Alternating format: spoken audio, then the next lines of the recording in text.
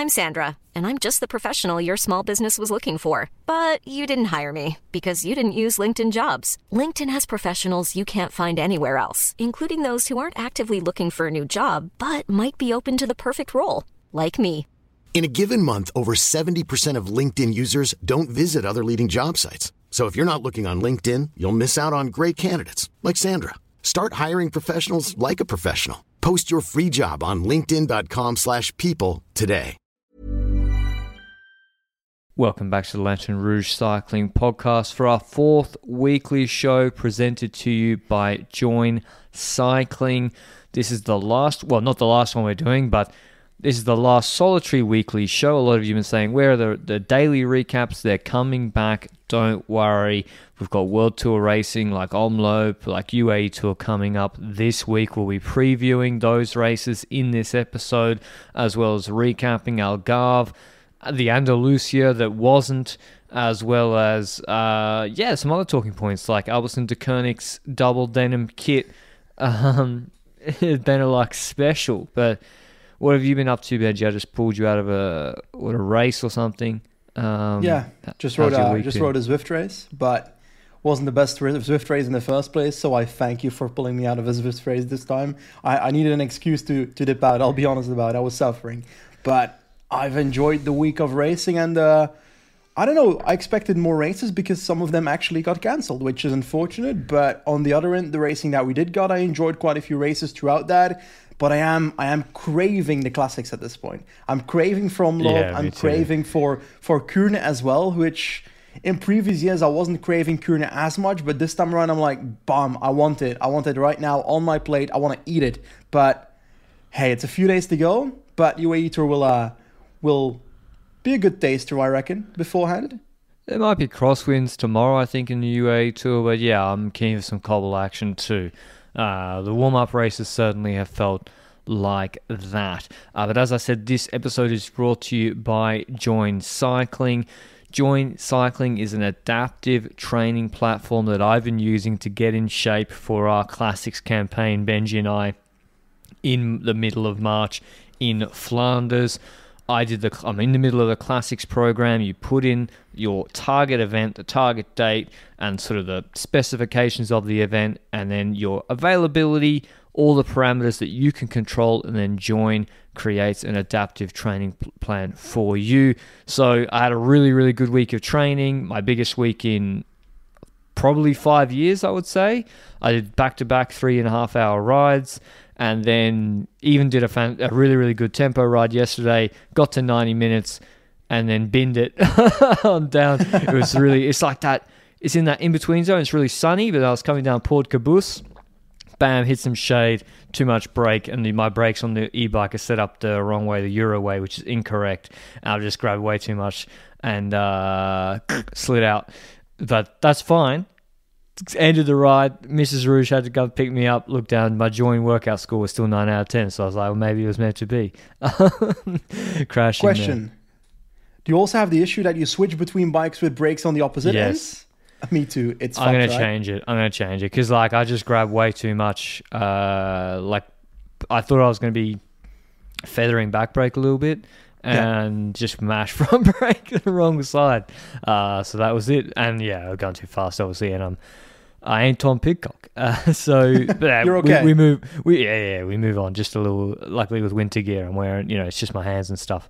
In case people see those, I thought I'd explain at the outset. But if you want to check out Join Cycling, many of you have, and it's great to see that, and you're already getting on board with the training programs for your training, you can get a special offer for listeners to the LRCP, a 30-day free trial period without even inputting your credit card, as well as then at the end of that free trial period, you get a 6-month subscription offer at a discount via email. For some of you early activators, that'll be coming up shortly, that offer, so make sure you stay tuned for that email. You just need to download the Join Cycling app in the App Store or Play Store and go to join.cc/Lantern Rouge to begin, or to get that offer rather. So there's no strings attached. Go check it out. If you like it, which I'm sure many of you will, then you can got that free 30-day offer, and you don't have to bin it like me. So I'll be on the trainer this week. I'll say I broke my right shifter. I just snapped off. That's the worst bit. All right. Enough about me. We can talk about mechanicals now, though. Someone who did see he had a shifting issue, same one he couldn't shift in Algarve, Mr. Remco Evenepoel this week. He wins GC at Tour of Algarve. He wins the TT, does the business there, defends, didn't need to win the 2 GC days, no other issues, that's fine. But then today he got beaten by Martinez again in the sprint. He said he couldn't shift. He did the whole final of the stage in the big ring? Was that what he said?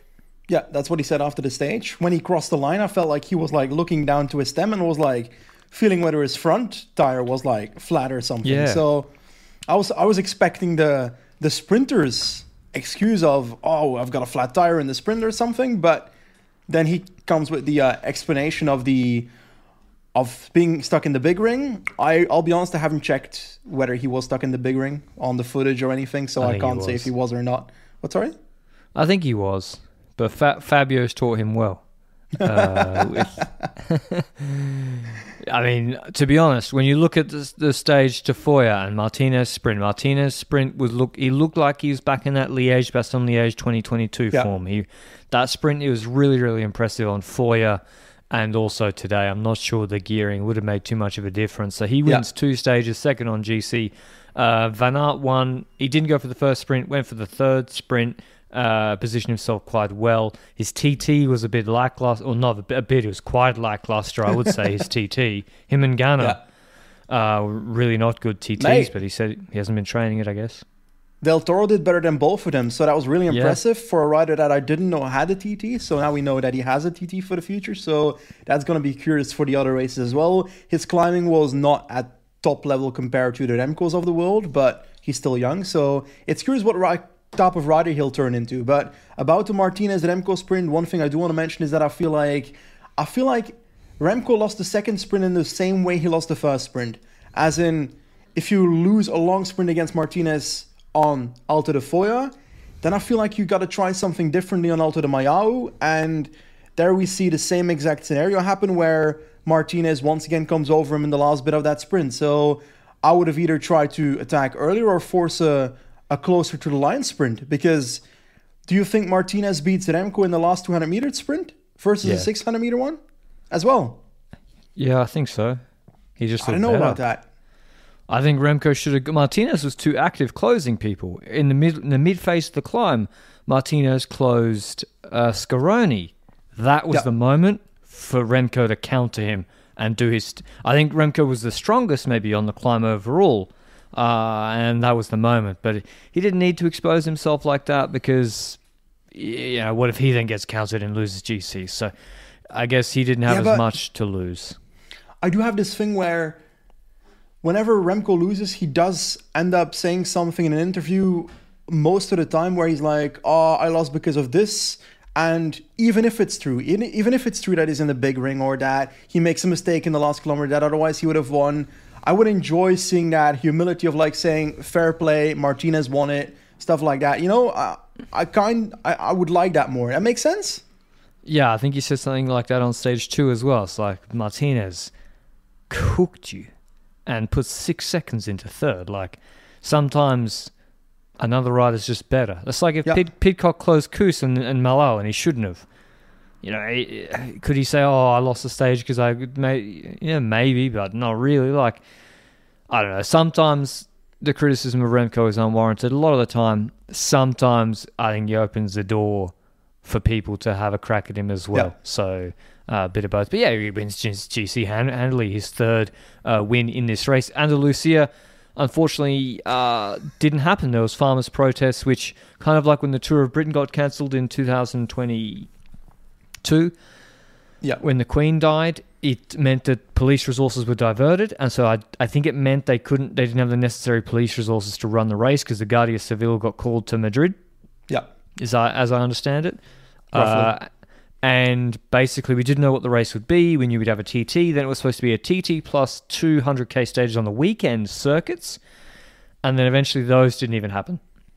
So we had one prologue TT, a 5K 3.5% TT on the Friday, which is a real shame for the race. Because the organisers, this is their race, and it's a lot of logistics and planning went into it, and it just doesn't happen for outside external reasons. But yeah, Maxim Van Hills wins. Bit of surprise to me. I thought Wellens would win or Ayuso, and Lotto Destiny did really, really well overall. But the UCI should they got to knock this down to a .1 or give it the Chrono des Nations ranking, Benji. The Chrono des Nations ranking. To be clear, originally this is a 2.pro race, which means it's a stage race of the .pro level, which means it has 200 GC UCI points and 20 for the stage win. So that would deliver 220 towards Maxim Van Gils. But let's be honest about it. For a 4.9 kilometer TT, I find that a bit overdone. It's a bit ridiculous. So I would expect lower. Option 1 is reducing it to a 1.pro, which is a one-day race of the same level, which would be 200 UCI points. But in my mind, that's kind of still a bit much. So, but then again, I think it should stay the .pro it is, but the UCI points delivery should be different. So it should be like an exception to the UCI rules that is not written in the UCI rules. I see nothing that they can apply on paper, but I wouldn't give it more than a 1.1 125 points. True, because if you make it a one-day .pro race, it's still 200 points. So a bit of a strange one. Also, the riders that were there, their week of training or whatever, they've been completely messed about. So if the teams that didn't send the riders to that race probably were thankful they didn't in the end. Tour of Oman also finished midweek. Magnier and Lamperti were good again, and then Capio won a reduced sprint, and then Adam Yates cooked everybody on Green Mountain. Jabal Al-Akhtar breaking the record with ease. I think he could have gone much, much faster, and that's a very ominous sign for the UAE Tour coming up this week. Alps Maritime and Classic VAR, what they've done is, instead of it being a 3-day stage race, they made it a 1-day race and a 2-day stage race, so there's more points. I think that increases the points by like 30%. Is everybody robbing the format of the Tour Down Under, as in a classic before they have the actual race? Then we have the Muscat Classic before the Sauman. Then the now Classic we have this. Doesn't give UCI points. Oh yeah, true. It's a non-UCI race. This time it is, right? Classic VAR? The problem for TDU is Cadell's is after TDU. If Cadell's and the teams leave, Cadell's needs to be start of January when they're doing the Geelong Bay crits before TDU and Surf Coast Classic, so you get the team staying for TDU. The Geelong Bay crits are those like sprint criterions where you have two riders sprinting against each other or something? Yeah. But they're in that's the same area near Melbourne. Oh, okay. They're on the New Year's Day, but that's the same as the race Torquays around there. So that's the problem with Cadell's is you have to wait another week and a half. So teams like I don't think Jumbo Visma men's team did it. Anyway, Classic VAR, Johannesson out-sprinted everybody, and then he thought the finish line was earlier. It wasn't, puts the hands up, and then Lenny Martinez scoots past him to win the race. I don't know. I've looked at the finish a few times, Benji. They were saying, there's an arrivée sign. I don't think there was an arrivée sign at 25 meters. I think that was at the finish. There was no arrivée sign at 25 meters to go that I could see, but there was like a metal construction that looked like a bit of an arch around the road at 25 meters to go. To me, that didn't really seem like a finish line, but if you're in the middle of a very hard effort, you just die to try and win this race, I can see how you could confuse that, but it's so painful to watch. It's painful and funny to watch, and to see Lenny Martinez win is always fun, but to see Johannesson lose in this fashion, because he was pretty dominant on this final hill. So he was a great performance against Bardet, who went too early. So Johannesson cooked, but Lenny served the plate. He ate it. He ate whatever meal he served. But yeah, it is. I can't remember if it actually had a roof, whatever arch it was. I guess by definition, an arch must have a roof, otherwise it's not an arch. I didn't know that. It's very strange to go underneath a structure at 25 meters to go. Like that is strange. Mate, so Tour Down Under did it. with Alaphilippe celebrating the KOM points. Was 100 meters to go. That was just a line on the ground, I think. It's even worse. It's a finish line on the ground for the KOM. I swear there's some races where there's like a million lines on the ground.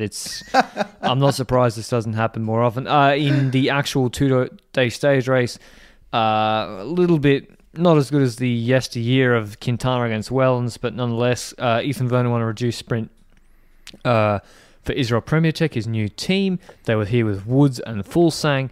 And then I think Sean Flynn became like an option for DSM on GC, but he got dropped today. And then there was like a million riders on the French teams attacking each other on the final sort of gradual climb. And then Cosnefroy won a reduced bunch sprint, an even thinner sprint. And importantly, his team at Paripantra, who led him out, took the bonies away from Albanese. Meaning Cosnefroy also won GC. Albanese, I was surprised to see not picked up by another team. Good signing for Arkea. So Benoit back, Benji. Decathlon, I think this is the best they've looked in a long time, I must say. Well, Gull wasn't too bad last year in the Tour, so that's a thing. But I agree that in these smaller French races, that they're more prominent than they were last year, in my opinion. And to win to a stage like this shows that we're probably going to see them winning more of these French-type races throughout the season. And hopefully they can also pick up a race of a higher level throughout this year. Because we want to see Benoit back in action on the punchy hills whenever they exist in Paris-Nice or Tour de France or Dauphiné or something. We want Benoit back. But anyway, those races are past us. We've also got a women's race, a 1 week stage race, 4 days technically. Balsamo won the sprint on the first day ahead of Marianne Vos. Bit of I would say a reduced sprint. There were quite a bit of riders in the group. As in, it was reduced initially, but then people came back. Stage 2 was more of a GC kind of day where there was a group that survived the climbs, and then Royster had a very well-timed attack away from the group, and she took 30 seconds on the rest, and that would be a very valuable 30 seconds, because on day 3 is the actual queen stage with Choré de Cati. I think we know that climb from the Vuelta a few times in the past. Yeah. But Nee Fisher-Black, SD Works teammate of Royster, was really strong that day, winning relatively comfortably in my opinion over Realini. So I don't know. Is it Realini that isn't at the level I was expecting, or have we seen Fisher-Black, Neve Bradbury step up, or is it a combination of both? I think Fisher-Black does seem to have stepped up. I think she's doing good numbers, and yeah, I think Fisher-Black looks really, really good. Maybe she's just targeted better races. It is a super steep climb, Jorge de Cati, especially solo. And yeah, the SD Works machine keeps on rolling with the GC win for Roycer. They just don't stop winning, and even holding on Roycer on a climb that difficult. I mean, it's not that difficult, but you know, it is the climb where Koos actually, that's where he took the GC lead, I'm pretty sure. Oh, maybe I'm wrong. That was the day before in the Vuelta last year. I think this is the stage Roglic one where Remco led him out and didn't know where the finish line was. So that's true. But hey, it's a hard Balsamo won stage 4 as well. So 2 stage wins for Balsamo. I'm hoping that this is a sign that we're going to see her back at the old level. But then again, last year she also won 2 stages in Valenciana, which was before the classics, where she wasn't at the level I was necessarily hoping she would be. So let's hope this year is a bit better. But anyway, Classica Jaén, the last one on the list when it comes to race recaps. Oh, just one point on that. We got to start a tracker for Kasia Niewiadoma. In this race, 4th, 5th, 3rd, 2nd on GC. She hasn't won for a race in 4.5 years. We got to get her a win. We have to will it as an organisation, as an institution. Race, right? We're not counting gravel worlds. No. I don't know what that is. CX track, gravel worlds. This doesn't enter my estimation. It's like, is it on PCS listed as a professional win? If it's not, maybe the gravel ones are actually. Actually, no, it's not.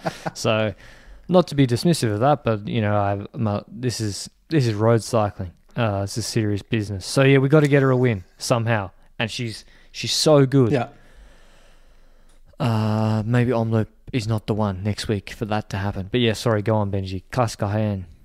Classica Jaén was a bit of a race where I don't know. It got reduced because of weather conditions, if I recall correctly, where there were limited. The rain, for example, but there were limited gravel segments left. It was already changed the parkour to an easier climbs, because in the past there were like long gravel climbs. Now it was like shorter gravel climbs. That's how I would explain this parkour. But Oil Lascano was basically in a breakaway with 4-minute advantage when the gravel segment started, and I started watching this race when the gravel segment started, and I saw Lascano in a 4-minute breakaway, and I was like, who let him in there? Like, I was shocked he was in there in the first place, because I consider Lascano a rider for winning this from the group behind already. I couldn't believe it. When I looked, I saw 5-minute lead. What's happened there? And I'm not sure. It's like there's no television coverage. We don't know exactly what happened, but I was like, what the hell? 5 minutes. You're never going to bring it back, because the finish is not that hard anymore, and it's not like a 220k race. So, yeah, he basically Van Aert punctured, Ineos sent it. The Visma Lease bike riders were there with Wellens. They attacked. It stopped. Lascano trucked along with Nicolas Prudhomme, and they never caught him. So that was the race, really. I would say that's why Decathlon.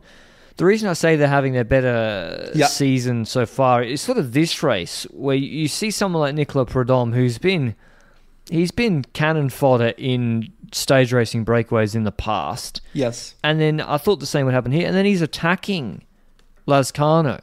He's finishing 5th. He's not collapsing. And Tronchon, who also showed a bit of promise, but not too much, he beats Tratnik and Wellens. Admittedly, he was sitting on, but he beats Tratnik and Wellens to finish 2nd in this race. And so they got Prudhomme and Tronchon 2nd and 5th. And that's just amongst Lascano, Tratnik, Wellens, and Kwiatkowski, etc. That's where I'm like, ooh. So maybe they're Sierra Camp. They're all in Granada, I think. Maybe that worked. Maybe the bikes are better. I don't know. But certainly 19th last year in the ranking, the sponsors want them to do better than that. I also hope that we can see that same effect on Felix Gall, because imagine Felix Gall with like a bit of a step up again if he can find a way to TT like a regular cyclist.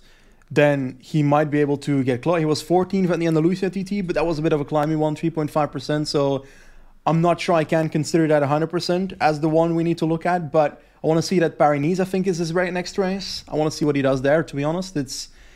It's not in my head the ideal parkour for Felix Gall. No, Tirreno would have been better. But hey, we will still see whether he has form or not, regardless of that. Tronchon was also a name next to Prudhomme, so fully agree. I just wonder if Oil Lascano will also be underestimated when it comes to the classics that are coming, because if you see what he does in Cayenne, he's on the level of... Is he on the level of Mohoric, if you see the type of rider? Or like... No. Where would you place him? Asgreen? Asgreen? Well, let's be serious. I mean, it depends what Asgreen you get. It's kind of like Lascano right now might be better than Asgreen, but Asgreen's got a very wide range of what he can do. World beater or dropped in from a group of 80. I don't know which one you're going to get this classic season. But in terms of Lascano being allowed in the breakaway, again, absolutely not. Opening weekend, it's not happening. The word has come down from everybody, of course, because he's just so annoying. If you were like in... No, because this is what happens, right? That's why he's so effective. It's like he actually is more like, to me, Dylan Van Baarle is a better comparison. Because he just does his pace the whole time. This heavy, heavy pace. He climbs really well, especially on the gradual stuff. And then, UAE, Jumbo, Ineos are starting to infight behind. The second they stop, they give back another 30 seconds because he just keeps trucking. Yeah. And technically, Prudhomme was beating him a bit on the downhills and the corners, but just the raw power of this guy is... Yeah, so I think Dylan Van Baarle is a good comp for him. That's how I could see him winning a Roubaix in a similar fashion, actually. But yeah, unfortunately for him, he's put the marker down that last year wasn't a fluke, so... And I'd be surprised if he was allowed to break. He's going to be arriving at Classics races solo in his team. Like, he's not going to have much support surrounding him in the Classics, I would reckon. So Lascano's going to be a lone man, but I feel like that also kind of frees him in some shape or form. So I'm curious what that does. But anyway, let's get to the previews of the next few races coming up. We got cool races coming up: UAE Tour, Omloop, Kuurne. How about we start with the UAE Tour and then we jump into like a proper Classics preview? Yeah, because we'll do a Classics deep dive. I want to talk about it. But anyway, UAE Tour. 2 sprints, plus Jebel Jais, then 3 sprints, then Jebel Hafid. The usual scenario, Jebel Hafid as last stage was a great change in my opinion. But in reality, I think Adam Yates cleans this unless they find a way to get rid of him in echelons. Well, stage 1, I'm a bit of a specialist on the parkour in the Middle East. Stage 1 looks different to me. They're going from Madinat Zayed to Liva. I don't know if they've done this before, but they go south into what looks to me like a hilly dune zone around a cycle track, and no categorized climbs, but it looks very, very up and down, short stage. Don't know the wind conditions, but that looks different. We don't know how difficult those hills are, but maybe it is just a sprint. Al Hudirat Island TT we've seen before. That's a big loop. Not a big loop, 12Ks. Dana's done well there before. I think won that one. Dubai Harbour we know as a sprint. And the others are basically sprints, Jais and Hafid. So usually stage 1 was the crosswind stage, but it's a different stage this year. It is in the desert, so maybe if the wind is right, we could get it tomorrow. I guess, to your point, Benji, if you're not UAE, you got to try to drop him tomorrow. You have to. Yep.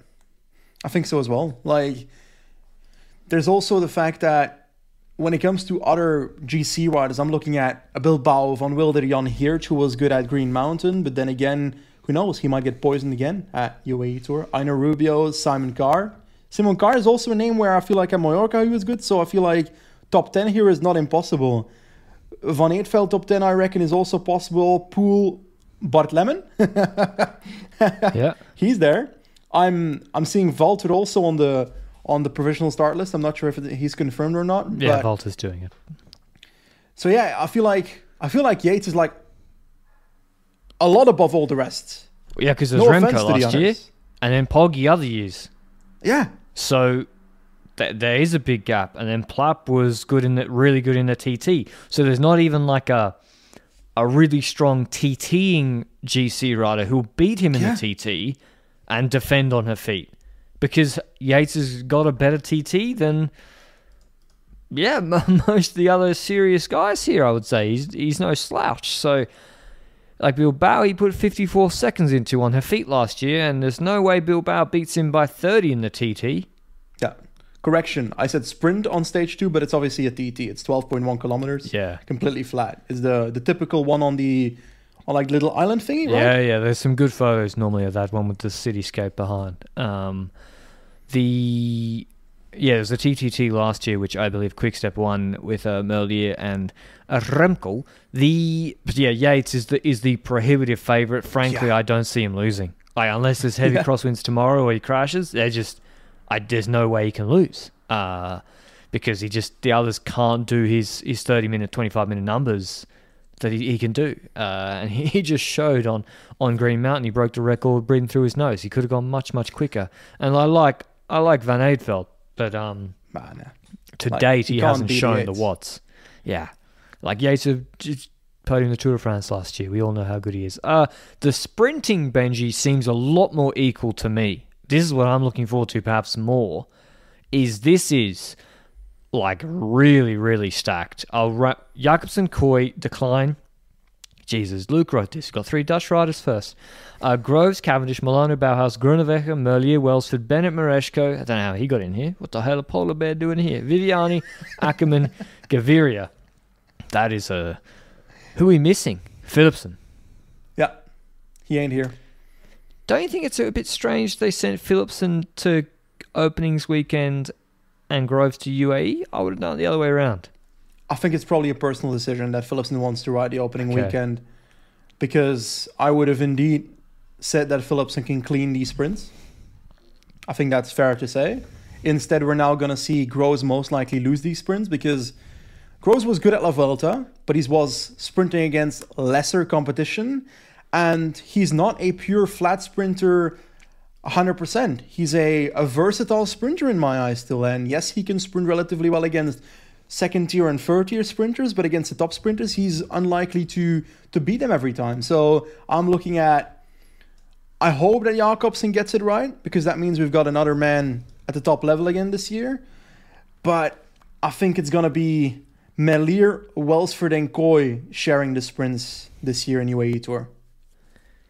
Yeah, Melier I think looks the sharpest. He's had a really bad lead out the last 2 years, like really, really bad a lot of the time. When he is in position, he wins. Tudor have a good lead out. Visma don't bring Affini or Van Aert, so it's the Van Dijk brothers and Van der Sande with Kooi, so they won't have the strongest lead out. I would say in terms of strongest lead outs and sprinter, you can't go past Bora Hansgrohe. Welsford with Mullen, Van Poppel, Gamp and Masiuk. They've showed it in TDU. We've got the same easy stages here. Van Poppel put Bennett in position to win multiple times a couple of years ago or last year, and he couldn't finish it off. And so Welsford and that train is the team to beat. I would say Cav comes here with Mercu, Syriza, No Bowl, who was with him in Colombia. But we'll see how they go against stiffer competition than he had in South America. Bowles doing the opening weekend. He's going to Omloop. Okay. So that's why he's not here. But it's still a lot of sprinting competition. It's still good to see, but I wish Philipsen was here, because then we could see the top sprinters sprint against each other in a race that is, in my opinion, one of the best races to see sprinters race against each other throughout the season, because these are the most straightforward sprints you often get. And that's why I also enjoy these sprint stages in the UAE Tour more than a lot of people, apparently. Then again, I enjoy them with 5K to go. So because you compare the sprinter start list here to the Giro or the Vuelta, Tour aside, it's an unbelievable start list for sprinters. Every team is brought, like Ackermann. I've not seen him on Israel Premier Tech yet. Bennett, I've seen him so far not looking good in Provence. Well, too good, but how will he go? So at Decathlon. So I'm really looking forward to it. Maybe Milano, with not much of a lead out, will steal a stage like he did last year. But yeah, UAE with McNulty, Vine, Yates, honestly could not just winning, but 2 on the podium is probably the bare minimum they'll be expecting. Yeah. I would say. Anything else to look out for from this race, Benji? Probably the biggest World Tour stage race so far this year. Not really. I think that's the list I have. I think Yates is going to destroy GC. I'm curious to see what Van Eetveld can do after the Mallorca challenges, what Bart Lemming can do after Santa Under, to kind of see a view on that again, and to see what Jan Hirt can do as well. Because if Jan Hirt can keep that level throughout the entire year that he had at Jabal Al-Akhdar, then he can also be a strong domestique for Quickstep. And you're right, Foss TT, there's quite a bit of interesting things to look at. So yeah, that's UAE too, and it's during the day, so I like it.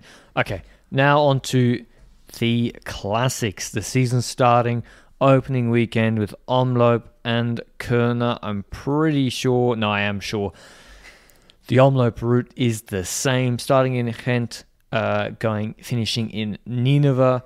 It is a pretty hard race. I went and watched the 2017 edition today because someone shared on Twitter Sagan riding with Van Avermaet and Van Marken.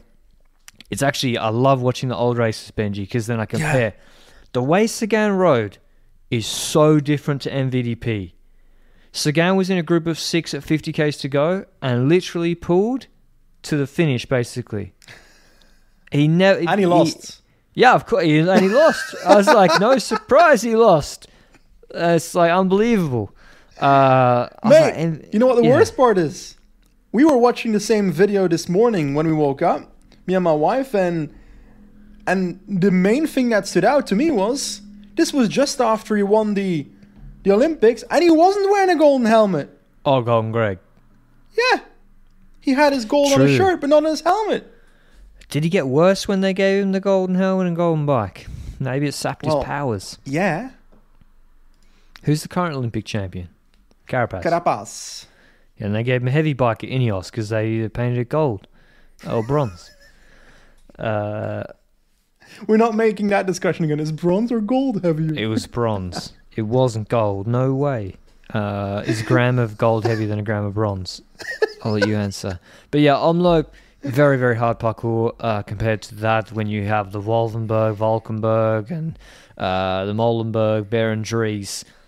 Gone are the days, I think, what we saw last year. But like the Muur Kappel Muur, waiting for a big blowout there, Benji, it's like other teams are not going to wait for there when you have... I think you can't really go past the Visma Lease bike team they're bringing here is ridiculous. Van Aert, who won in 22, Van Baarle, who won last year, Laporte, Bernard, Tratnik, Jorgensen, Affini. 6 of those 7 riders could win this race. Fully agree, to the point that you're thinking Affini is the ruler in this team, and you've got 6 riders that could be doing opening stuff already in like the earlier segments, and you've got the obvious Wout van Aerts and Laporte and Van Baarles as well. So you've got so many riders where you're thinking, is there any team other than Visma on this start list that is going to think, oh, let me help with controlling the breakaway? Like, fuck no. That's what we're discussing. Like, who's going Affini's going to have to work the entire fucking race. You're like, Ado, you know what? Take a load off.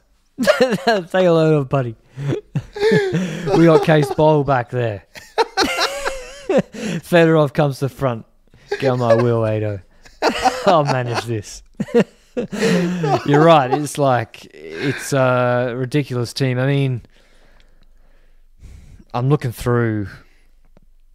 Trek. Are you surprised? Trek, the big new, apart from that start list, the other classics rider who is not here, who is in the best shape.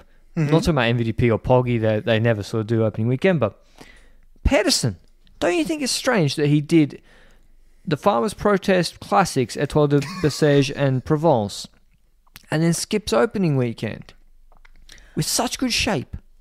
I fully agree that I wanted to see Pedersen in this race, but with Milan coming to the team, I think internally they wanted to make sure Milan could ride a bunch of these classics so that Pedersen can ride the ones that he actually needs to win.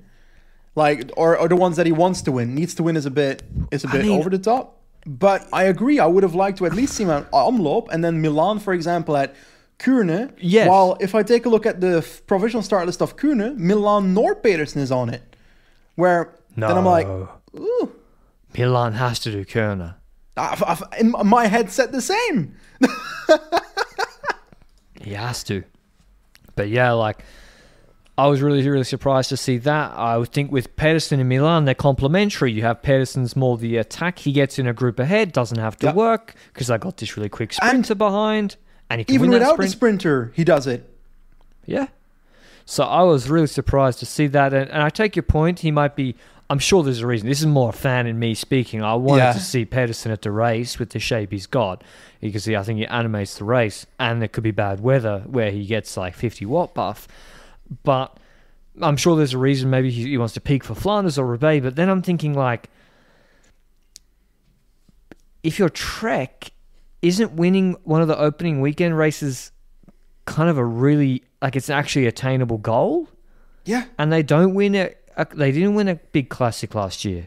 Am I right? Like, when Pedersen won Gent-Wevelgem against Van der Poel and Wout van Aert, that was a big thing for Trek that year. And Omloop would also be pretty damn big in my opinion. So I wanted to see Stuyven plus Pedersen plus Milan, with Pedersen as the obvious leader, with Milan as the backup sprinter, Stuyven as domestique / rider that goes into early moves to try and upset other people a bit. That's kind of the vibe I get. Then again, Stuyven would ride in any group, even if it would be negative towards Pedersen. But that being said, that would be a team that I would put not at the level of Visma, but on a level where they could be seen as, okay, you need to help control the race a bit. If you're Visma, you're thinking that. But with the team they're sending now, I think Visma can't show up at their team car and say, you guys need to put Tim de Klerk for the brake control at the start. Then again, that's what he's made to do. That's what he was born to do. But you know what I mean, right? Yeah, exactly. I mean, maybe they try to put de Klerk in the break. I don't know. Why not? Why not? You got to use him some way. Probably the favorite. So the favorite for the race is Van Aerden and probably 3 other Visma riders. But then probably the nearest favorite not on that team is Arnaud Delis on Lotto Destiny. They look good in January in the Mallorcan races. Then they went to Tenerife and Teide. I would say Delis looked. It's hard to say, but in Classic Cayenne, I thought he looked a little bit. Yeah, he got dropped earlier than I expected. And in Murcia.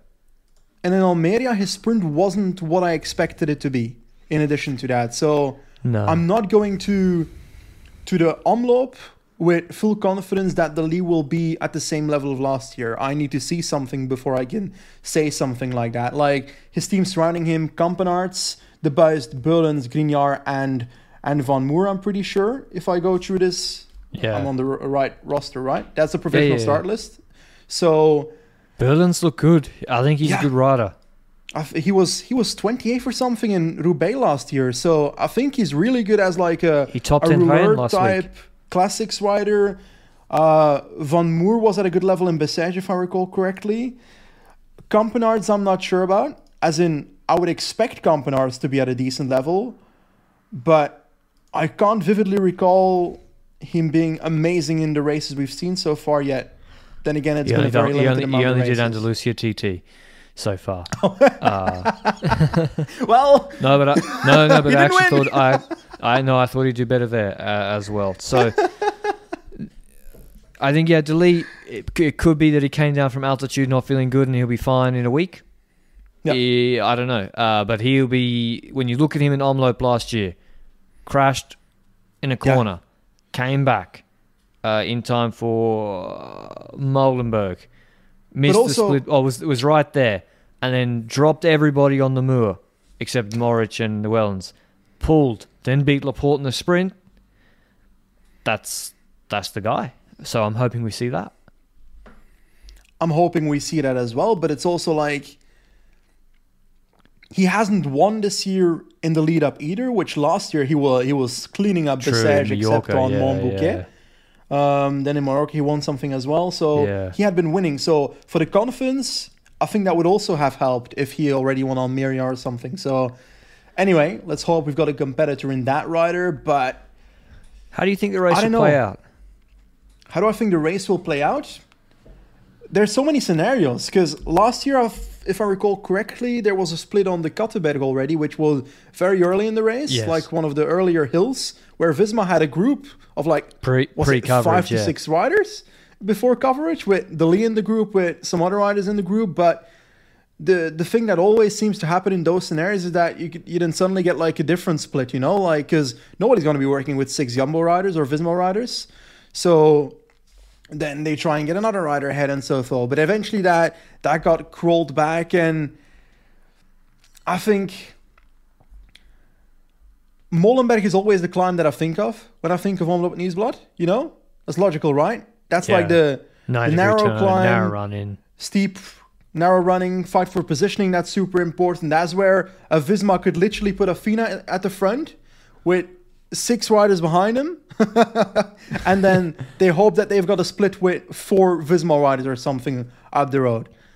But that also feels like a telephoned-in thing, as in, that's what a lot of teams will expect Visma to do. So will they try to do it earlier on? I'm not sure which climb really fits. We're thinking Valkenberg, Wolvenberg. Is that a scenario where you can see that happen? Because how I see it is that Visma is the only team on the start list that I expect to full on initiate at a certain point in this race, and the other teams will have to like rack up and be ready when that happens. And unlike the Tour of Flanders, you look at the parcours and you're like, well, can they anticipate that whenever that bomb is going to get dropped? It's like, well, okay, let's say a Wellens and a Moritz and Asgreen go in like literally the first Holleveg or something, and let's assume it's good weather. There's a 50% chance of rain. If it's bad weather, cold, 5 degrees, wind, all bets are off. Shit can hit the fan from literally the Haaghoek with 40 Ks done. Like, It really depends on the weather. Assuming good weather, like if they go on the Paterstraat with 80 k's to go, there's like half an hour of asphalt, sort of big roads where they're going to get chased down. It's not like Tour of Flanders when Pedersen went on the Tyenberg and then it was hard. So, yeah, it's going to be... I don't see how Philipsen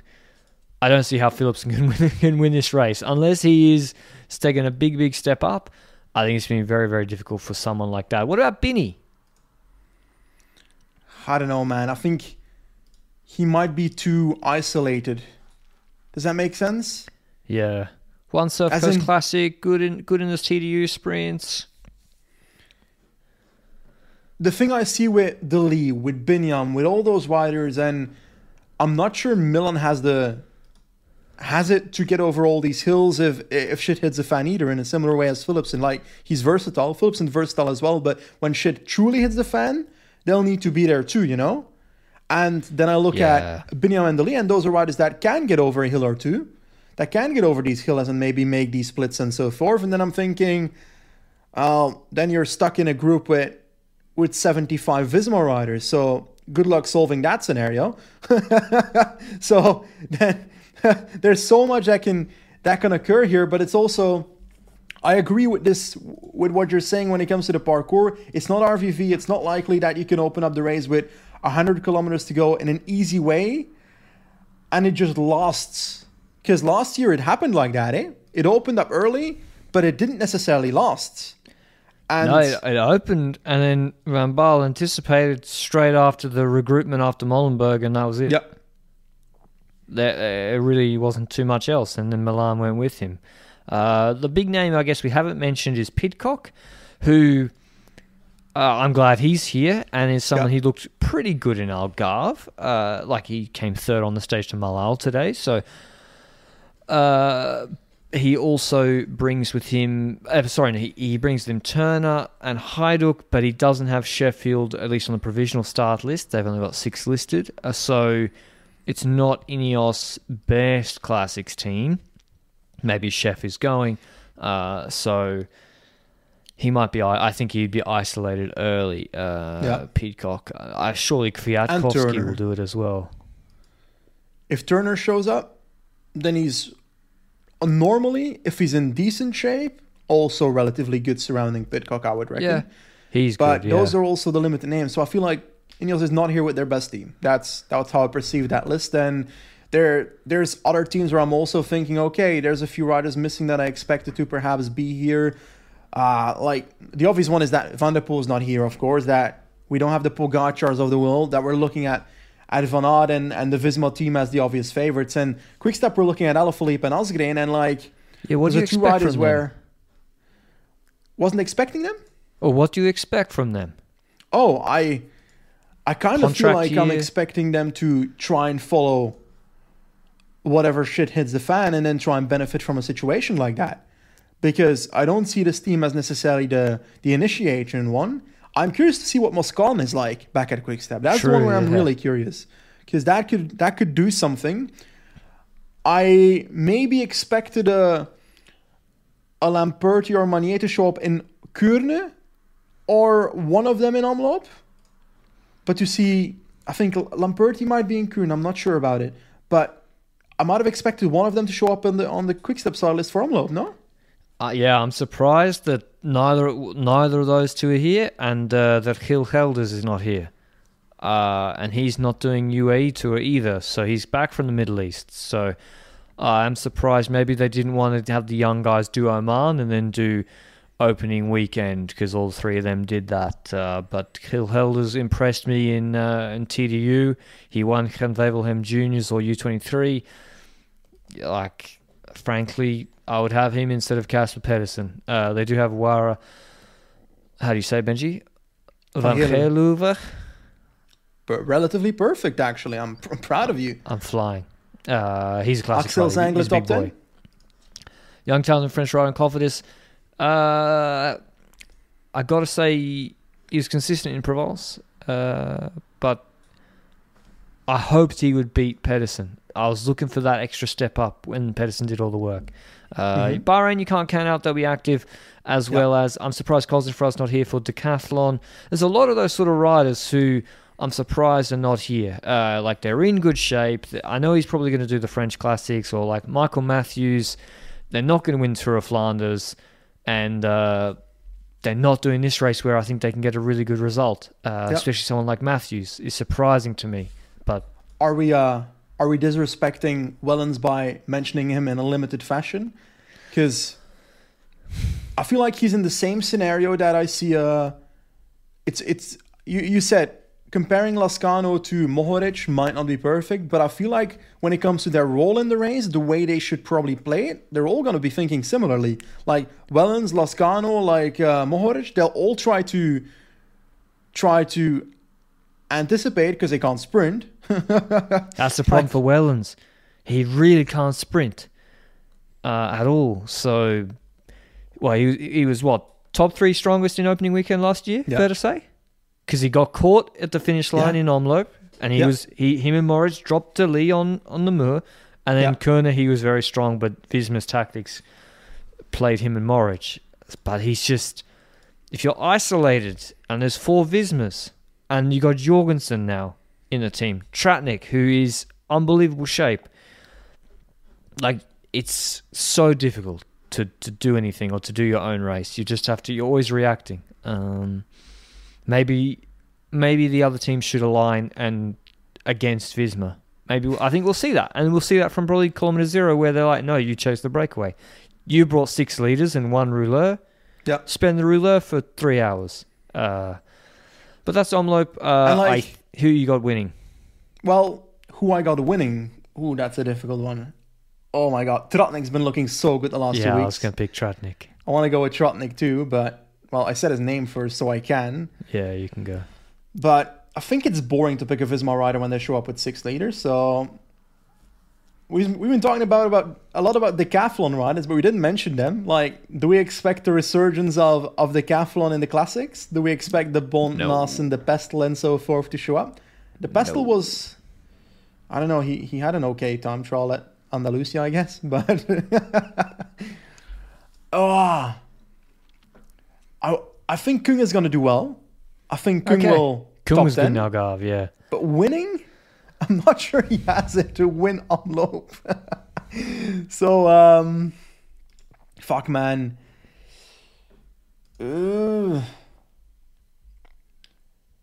I'll go with Tratnik. Okay, I will go with... Yeah, Tratnik was who I would also pick. But I'm going to go with the favourite, Wout van Aert. I don't think he's giving... Yeah, I think he's going to want to make a statement. And Algarve was the prep. Hiring for your small business? If you're not looking for professionals on LinkedIn, you're looking in the wrong place. That's like looking for your car keys in a fish tank. LinkedIn helps you hire professionals you can't find anywhere else, even those who aren't actively searching for a new job but might be open to the perfect role. In a given month, over 70% of LinkedIn users don't even visit other leading job sites. So start looking in the right place. With LinkedIn, you can hire professionals like a professional. Post your free job on linkedin.com/people today. Race. Koerner's the next day. Koerner is like a different sort of race in that it's flat in the last 80 or 70 kilometers, but there's a much longer hill zone with longer hills. The Kreuzberg, Côte de Trieux, 1.2k, 7%. The Kloisberg, the Mont Saint Laurent.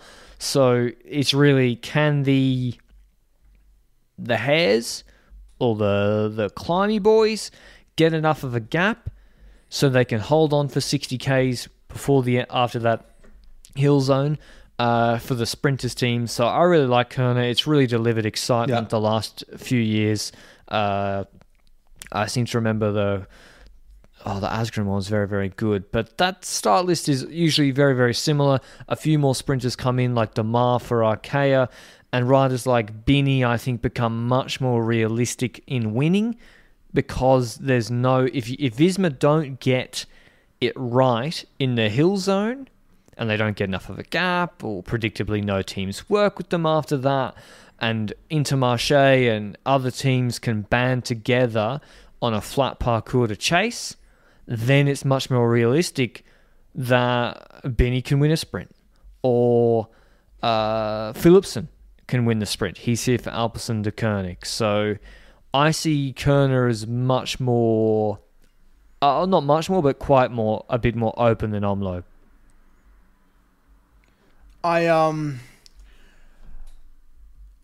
It's kind of the 1 year where I feel like I don't have confidence in a sprint in Kuurne.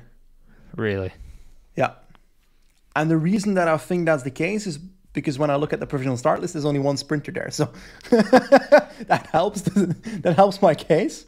Actually, De Mar's here as well. I hadn't noticed De Mar yet, but I'm looking at Philipsen, if I recall, De Mar, if I recall, and then we're looking at a Piffy, a Govakar. Well, Binny, like, if you're Binny, you don't want to sprint against Philipsen on the line either. You won the harder race anyway, so... Would you rather sprint against Philipsen than Kerner? Or be in a group of 4 Vismas? I agree, I don't know. But I think beating Philipsen in the sprint is also an unlikely scenario. Yeah. The Lee's not on the provisional start list. Yeah. I would have preferred to see the Lee start here. List. Because if you're the Lee, you want to get... Your goal if you're the Lee is winning a classic, right? Yeah. So, and Kerner is a prestigious race. Yeah, so I would have liked seeing him in Kuurne instead of like Le Samad the next week, for example, stuff like that. But he ain't here, so we got to live with it. Christoph's of the world, should we still count that as like top sprinter? I don't know. Nah, Christoph can't sprint anymore. Varenschold's better. So I'm not looking at the biggest sprint field, and as a consequence, I feel like we're just going to have an open race, have a hard race. Wind will play a role most likely. And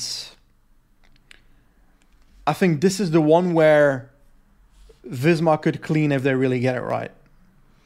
I'm going to go with Marius Meyerhofer winning this race, just because Tudor looked all right. He looked okay in a sprint in Algarve, decent in Mallorca, decent on a hilly course in Figueira. So I'm going to go with him. And another one who's doing Kerner is Vito Breit, 23-year-old on Intermarché. Just watch out for him. He might sneak a top 10 if it's a really, really hard race. He seems to climb decently well. So, but yeah, otherwise I'll go for Laporte. Probably, I'd say Laporte winning this. I've got a 1-2 for Visma with Van Aert gifting it to Van Baarle. Why would he gift it to Van Baarle? It makes no sense. Van Baarle's he doesn't need gifts. Benoit is like a previous winner, but Benoit's just been, I think, he had COVID at the start of the year, then crashed last week in Algarve, if I recall correctly. Yeah, so he did. I'm not sure if we can expect the Benoit that we had last year. He was also sick last year, but that was earlier before this prep. So I don't know. I'm not sure what to expect from Benoit, but I don't expect him to be on the level of Trotnik. Is the preview of these two races, does that mean we both think, Benji, that what happened last year is set to be repeated this year, which is that essentially Visma will dominate most of the classics up to the Tour of Flanders and Roubaix, and then the big boss comes in, Van der Poel, and everything changes once he's in the race? I think that's a scenario I'm looking at, because Visma has the team that they should be cleaning up these smaller classics, to be honest. And then when it comes to these big races, the ones where we're looking at Ronde van Vlaanderen, where we look at Paris-Roubaix, those are ones where it is more difficult to apply your numerical advantage than it is on these smaller classics, because it's harder to get through 250 kilometers of a Tour of Flanders. There's more altitude meters. Half of your team will end up dropping by the time the final really happens. You will have to respond to more anticipation because there's more space to anticipate in the big races. So in RVV, the group with, was it Asgreen last year together with, was it Merlier that was in the group, helping him, for example, with Jorgensen and so forth. Those kind of groups happen in RVV. In Roubaix, you'll have anticipation as well. Roubaix is an added luck percentage on top of that. I do feel like this is the best year for Wout van Aert compared to last year. to win RVV. Because while Van der Poel is there, and I consider Van der Poel to have an advantage on Van Aert, I would say that Pogacar not being an RVV is a major bonus for Van Aert. Because if Pogacar's there, Van Aert can't win. Yeah, when Pogacar can do the last 50 kilometers 3 minutes faster than Van Aert. Yeah. So what tactics? I'm all ears. There's not many tactics to defend against that. Like Pogacar's just special in the final Tour of Flanders. So Roubaix is different. Roubaix, Van Aert is his best race, or the race he's most naturally suited towards. But yeah, whereas Van der Poel still is the best overall classics rider in the world, but sort of on Kwaremont, I'm less expecting him and to just like ride away from Van Aert with 55 kilometers to go in Flanders. But yeah, that's the sort of, I expect a similar pattern to last year. And so hopefully we have exciting races on opening weekend. Hopefully it's, well, not, if it's bad weather and crosswinds, unfortunately we probably won't see that before coverage starts. Coverage normally starts around the Paardenstraat Haaghoek, first Haaghoek, with about 100 or 90 k's to go. But yeah, that was our opening weekend preview. We'll obviously have daily coverage of those races. Tour de Rwanda also kicked off today. Quickstep Dev Team won the TTT. The GC favourites William Lesurf, who looked very, very good in Saudi when he attacked on Skyview's climb. So he's against Latour, I guess. Latour, Chris Froome. We got to keep in mind Chris Froome. There was another name that I thought of when I was looking through the start list outside Glivar, the Slovenian. Gal Glivar on the UAE Kiddo team, on the Gen Z team, I think was the name of it. But that being said, I reckon Lecerf, Latour, Glivar might end up being the top three of this race. But they had a TTT today, not counting for GC, but allowing teams to use TT bikes if they have it. So some teams that don't have that to their availability, road bikes, some TT bikes. I don't know. It's weird for me to have a TT that doesn't count for GC. My head does not make sense. But I guess it's a compromise for the fact that not every team can have TT bikes. But then just do the TTT with normal bikes. My guess would be don't do a TTT at all. Yeah, exactly. That's a good point. What's the point? What is the point? Showing off the teams, I guess? To practice, like it's an advantage for the dev teams. Otherwise, when are these young guys going to practice doing a TTT? The first TTT they're going to do is in a World Tour stage race. Yeah. At UAE Tour. So maybe, or Paris-Nice. So maybe that's the attraction for it. I think they should do the same in L'Avenir. I don't think in L'Avenir it should count for GC. Even if they do want to do it for development, it shouldn't count towards GC. Otherwise, Gran Camino is probably the other stage race that's worth watching this week. Very, very strong start list. Weakened a little bit because Quintana's out with COVID infection that he apparently picked up. Yeah, he wasn't moving the anyway. needle, mate. Yeah. But this is where, I mean, Ineos team is much stronger than its UAE Tour team. Hayter, Rodriguez, Castro, Fraile, Bernal, Tarlin, Kwiatkowski, they ain't messing about. That's that's like a Vuelta team, frankly. Carapaz here for EF, alongside Piccolo, Paulus, Uran, and Carthy. That's their Vuelta or Tour team. Sosa here, but Quintana was supposed to be here. And Lenny Martinez and Godou, that's their Tour team, Groupama FDJ. And obviously then Vingegaard returns, the Tour de France champion, with Tullet and Outerbrooks, Kelderman, I'm not sure who else. So this race, Benji, restarted 2 years ago in 2022 and now has a ridiculous start list. I agree, but despite the ridiculous start lists, Vingegaard should clean this. I know it's start of the season, but Vingegaard should clean this. Well, I mean, his GC rivals that I've just read out, unfortunately, there's a hilly ITT, 15Ks. He should be beating Rodriguez in that sort of TT if he's in any sort of shape.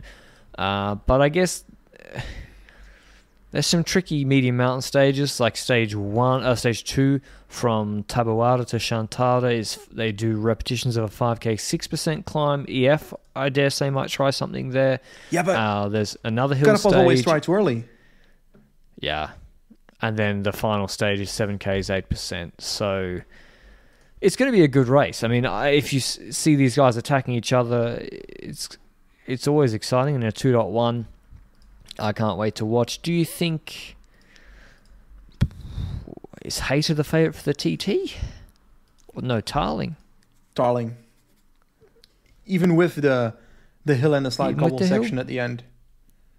Okay. It's not a crazy hill, right? Let me check it to be sure. I'm not spreading nonsense. 1.5 kilometers, 4.8%. Tarling should win this time trial. Okay. And then Hayter, it's going to be tough for him if they kick off on stage 2. It is a flat finish, but after 5K 6% climb. But yeah, I'm really looking forward to this race. And Berwick. Yep, he starts here for Caja Rural. He did Andalusia and Murcia, but yeah, let him go in the breakaway. Come on, let him have a break win. I also want to mention Jefferson Alvaro Cepeda. Yeah, he did a shockingly good Vuelta Andalusia TT. 4th. He looked good last year in Andalusia too. There's also Davide Piganzoli, who just won the Tour of Antalya, which Benji attended. He also beat Isaac Del Toro in the mountaintop finish TT in Lavinier last year, the Italian climbing prospect. He was second to Riccitello, the other Italian-American climbing prospect. So how will he go on these shorter climbs against more serious competition? That'll be an interesting acid test for him on Polti Cometa. There's also the French Opening Hill Classics. They're good races, but I'll be honest with you, I watch them during the week after opening weekend because... Yeah, I want to focus on the Belgian Classics. That's all the race previews and recaps, Benji. I want to talk about the Alpecin de Koenig kit first. I think the UCI has to step in and do something. And obviously the opportunity for that has passed because I presume kits go to the UCI for approval. The amount of navy with white accent kits in the peloton at the moment is unbelievable. If we look through the teams... Quickstep, now Alpecin, and they already had it, Movistar, Little Trek, Groupama FDJ. It's 5 kits. Israel, a pro team. Israel is very, very similar, but like Alpecin's is identical to Quickstep's now. They've changed the kit to, it's a double denim, but it goes blue, then a white band in the middle with a red, with Alpecin, but that's where the Soudal is on the Quickstep, so the same red patch is there, and then blue again on the bottom of the jersey. It looks so similar to Quickstep's. It's shockingly similar, even from up close.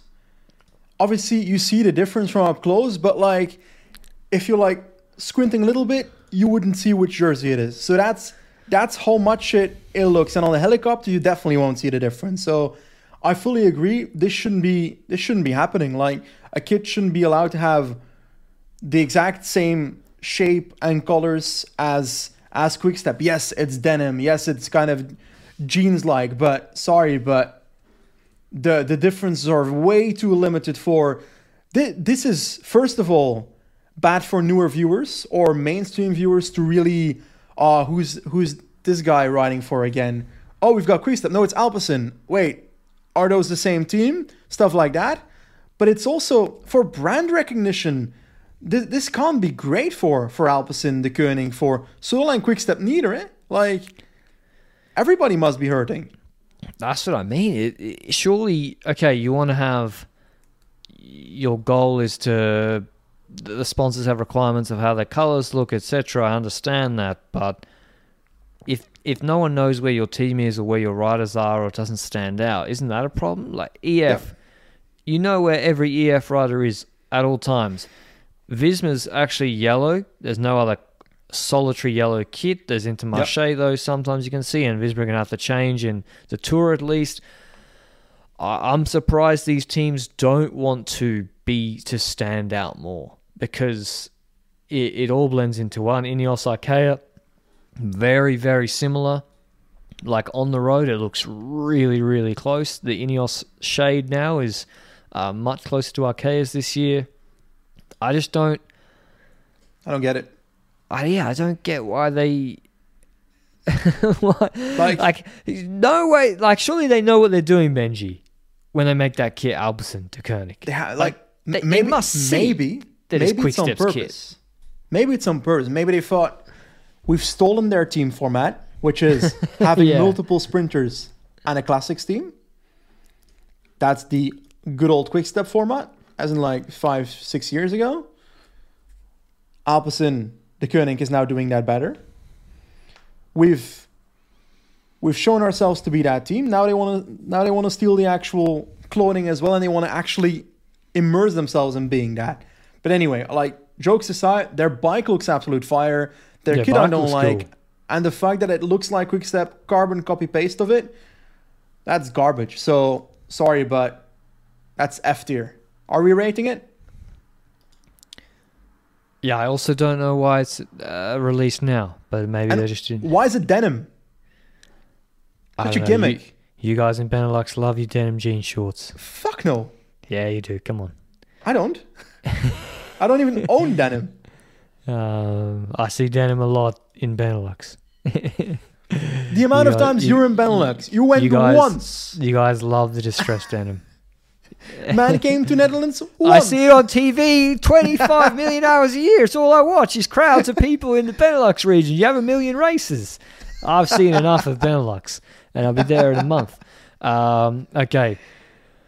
Otherwise, you could listen to the full interview, or if you speak French, or read the full interview if you want on Cyclisme Actu. They had a sit-down full interview with not Nicolas Prudhomme, the decathlon rider, with Christian Prudhomme, the effectively day-to-day boss of ASO.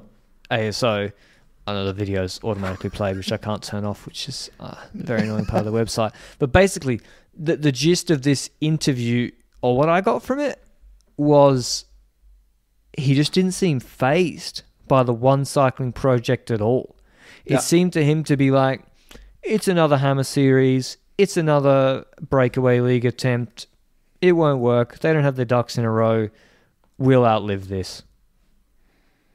Yeah, and I feel like the other things I heard of, like I saw something about an interview with Milan Erdzin, for example, the Bahrain boss, and he was discussing the fact that they might now be talking about all these big races like RVVN World Championships. We want some kind of 3-day format, and one of them could be a time trial and stuff like that. And I'm like, dude, you're discussing the Hammer Series again. It didn't work last time. It ain't gonna work again. Like, no matter if it's a Flanders Classics race or not. And even, why would Flanders Classics want that in the first place? Change the format of their races.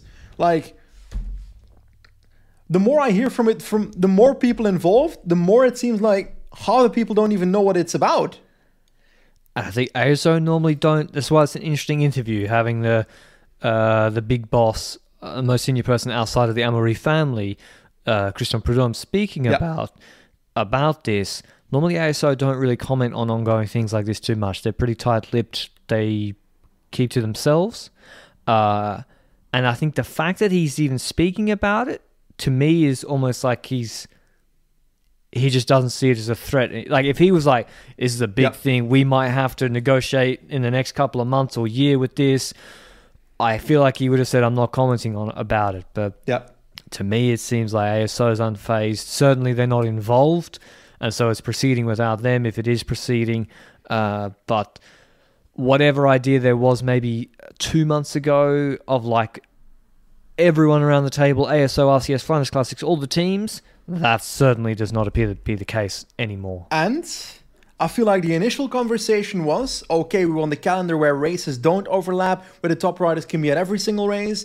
And now the conversation seems to have changed towards, okay, now we're going to have like an extra racing league under the One Cycling banner, and that's going to be outside of Grand Tours, that riders can still use that to prepare for Grand Tours, and the One Cycling top riders will then use that and be there, and that's a completely different storyline already. Yeah. Like, major difference. So I'm curious what format it will land on, because that will 100% decide whether it's successful or not.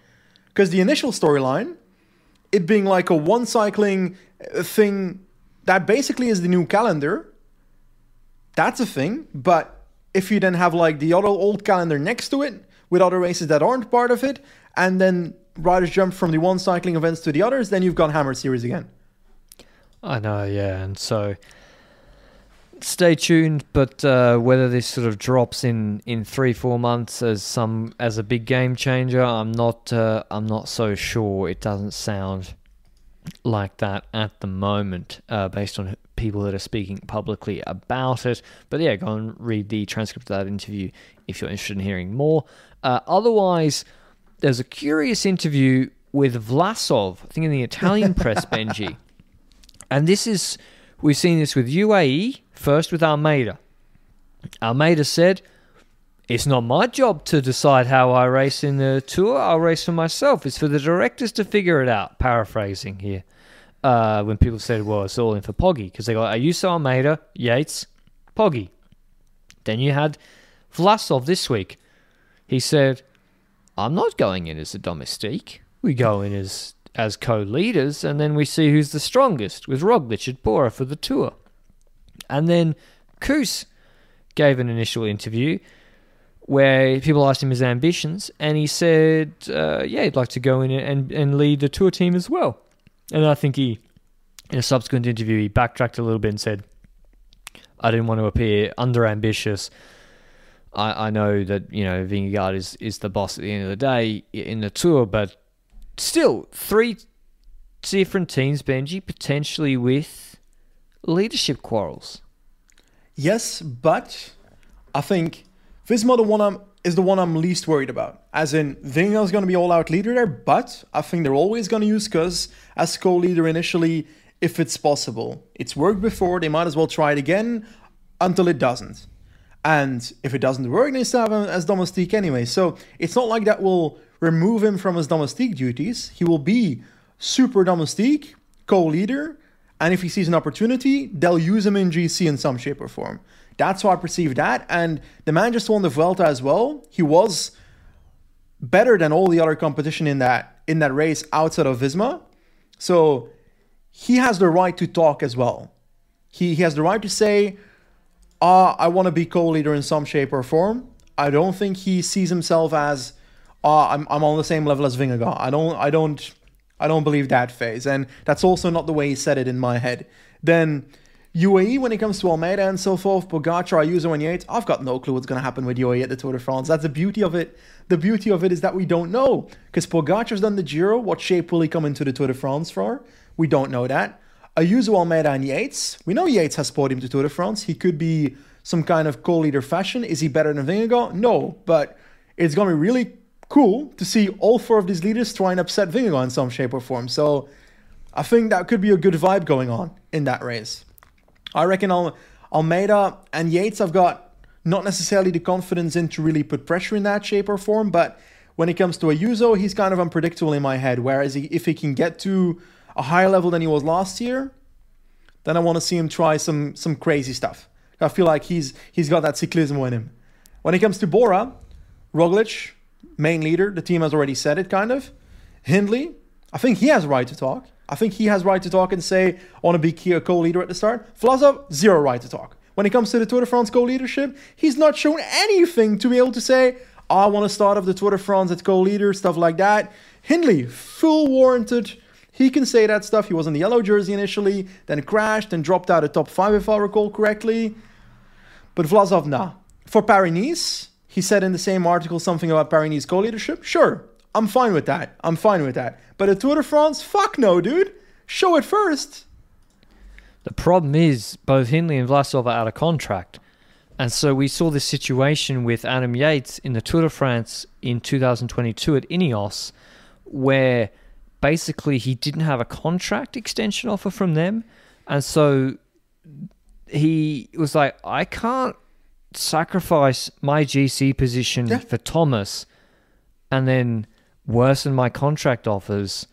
And I think even G said on what's the steep 2.7k 10% climb where Poggy did like 7 watts per kilo for 12 minutes and Vingegaard was in his wheel. Anyway, that steep climb, Yates helped G a little bit, and G was like, thanks. I was thankful to Adam because I know he's in a difficult spot with the contract. Hindley and Vlasov are both out of contract. They have to. First, Hindley, they should probably extend. He won the Giro. And don't bring Vlasov. Vlasov, why is he not doing the Giro? It's got TTKs and a really shallow start list. Yep.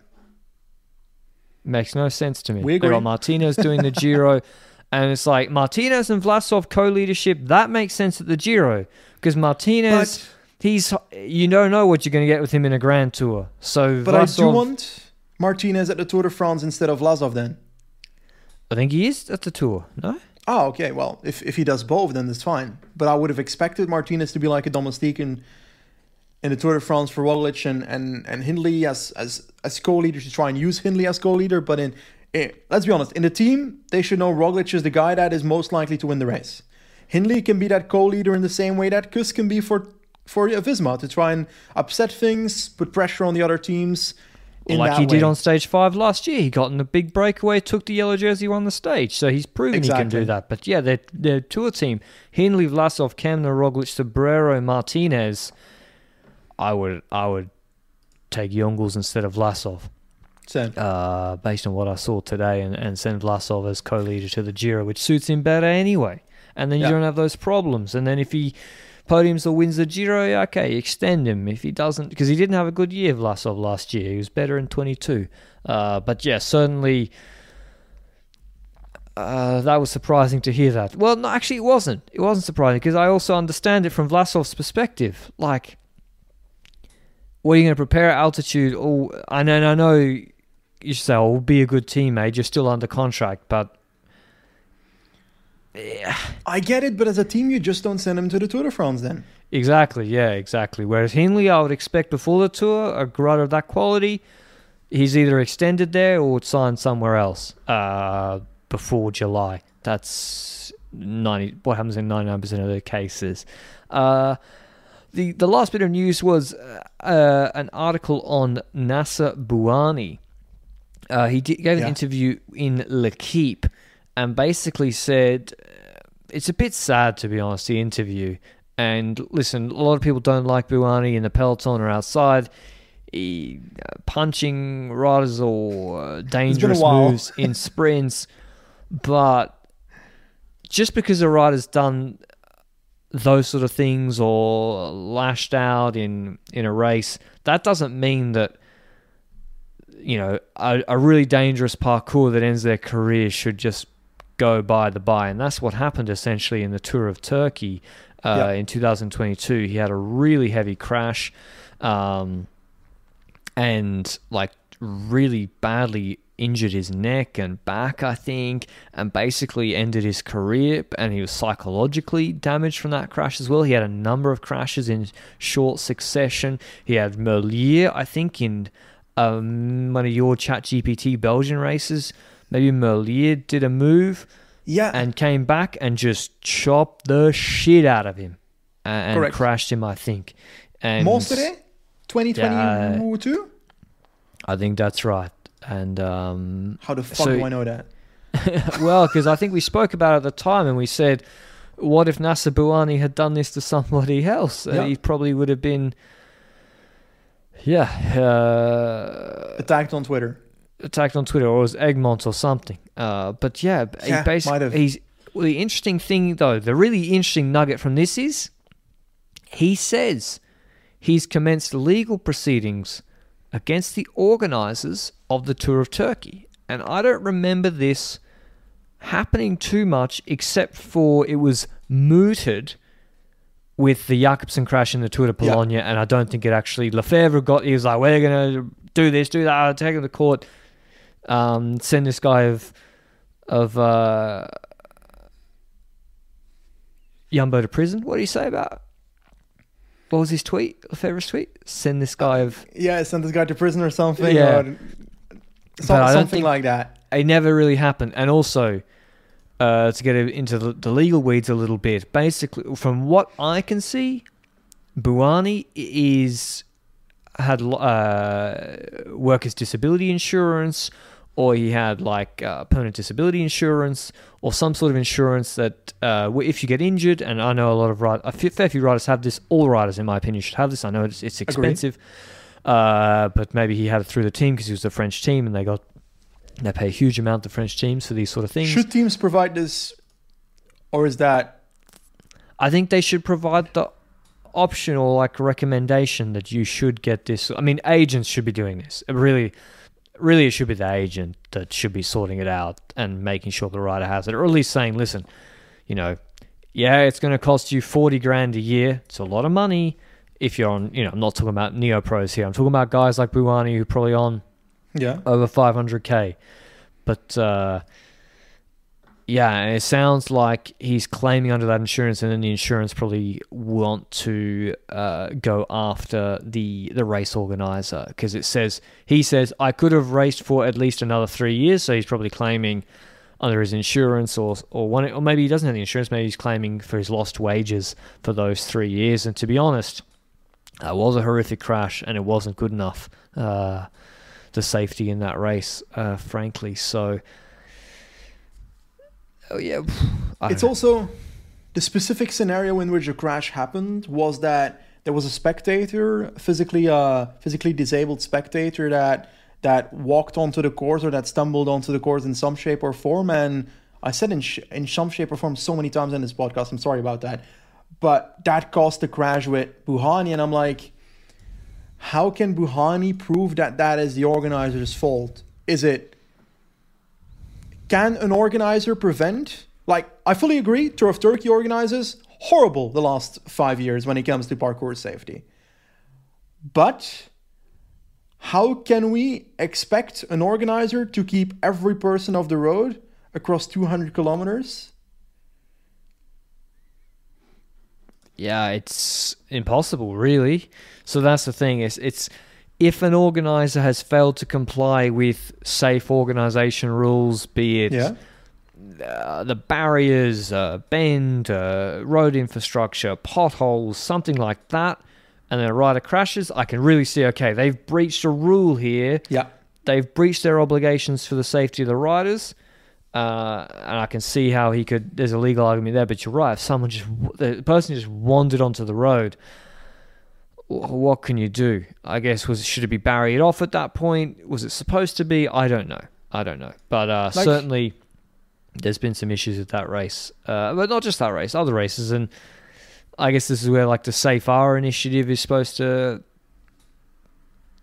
have another independent body looking at safety in the races. But to be honest, I don't know why the UCI doesn't, But again, the UCI can't stop someone wandering onto the course. That's just, you'd have to completely change cycling. You can't barrier off 200 kilometers. Yep, I agree. Otherwise, he also said, when he was referring to his years with Cofidis, that it was all or nothing at Cofidis, led by team boss Vasseur. I became the victim of psychological harassment there. It manifested itself in public humiliation and constant quarrels. It really made me hate cycling. So, just a really, really sad interview with Buhani, who, not everybody's favourite, but also seems like he had a pretty tough time of it, not just at the crash in Turkey, but from the last 8-10 years as well, given that this guy won, in 2014, 4 Grand Tour stages, just about, or 4 or 5 between the Giro and the Vuelta, and then it kind of went downhill from there when he joined Cofidis in 2015. Any other news, Benji?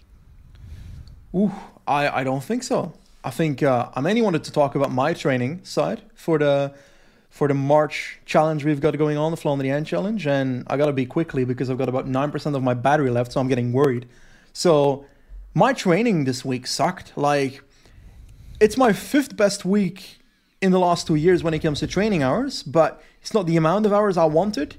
And I felt like every single kilometer that I did during training today, this week, felt like an obstacle. It was one of those weeks where I think you look at, is it motivation? Is it fatigue? And I think it's more motivation than fatigue this time around, because before the rides, I feel like, I can take on the world. I get on my bike And I think it's because when I've got these weeks where I want to get a certain video out or 2 videos out or stuff like that, my mind is like, I want to spend my time on that, and everything else is exhaustion. Does that make any sense?